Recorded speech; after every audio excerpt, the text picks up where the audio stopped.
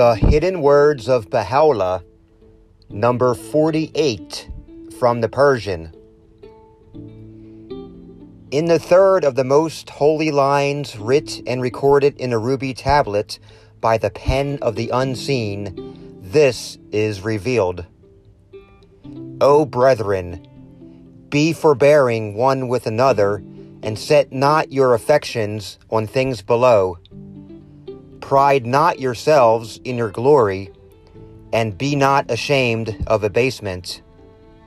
By my beauty I have created all things from dust, and to dust will I return them again.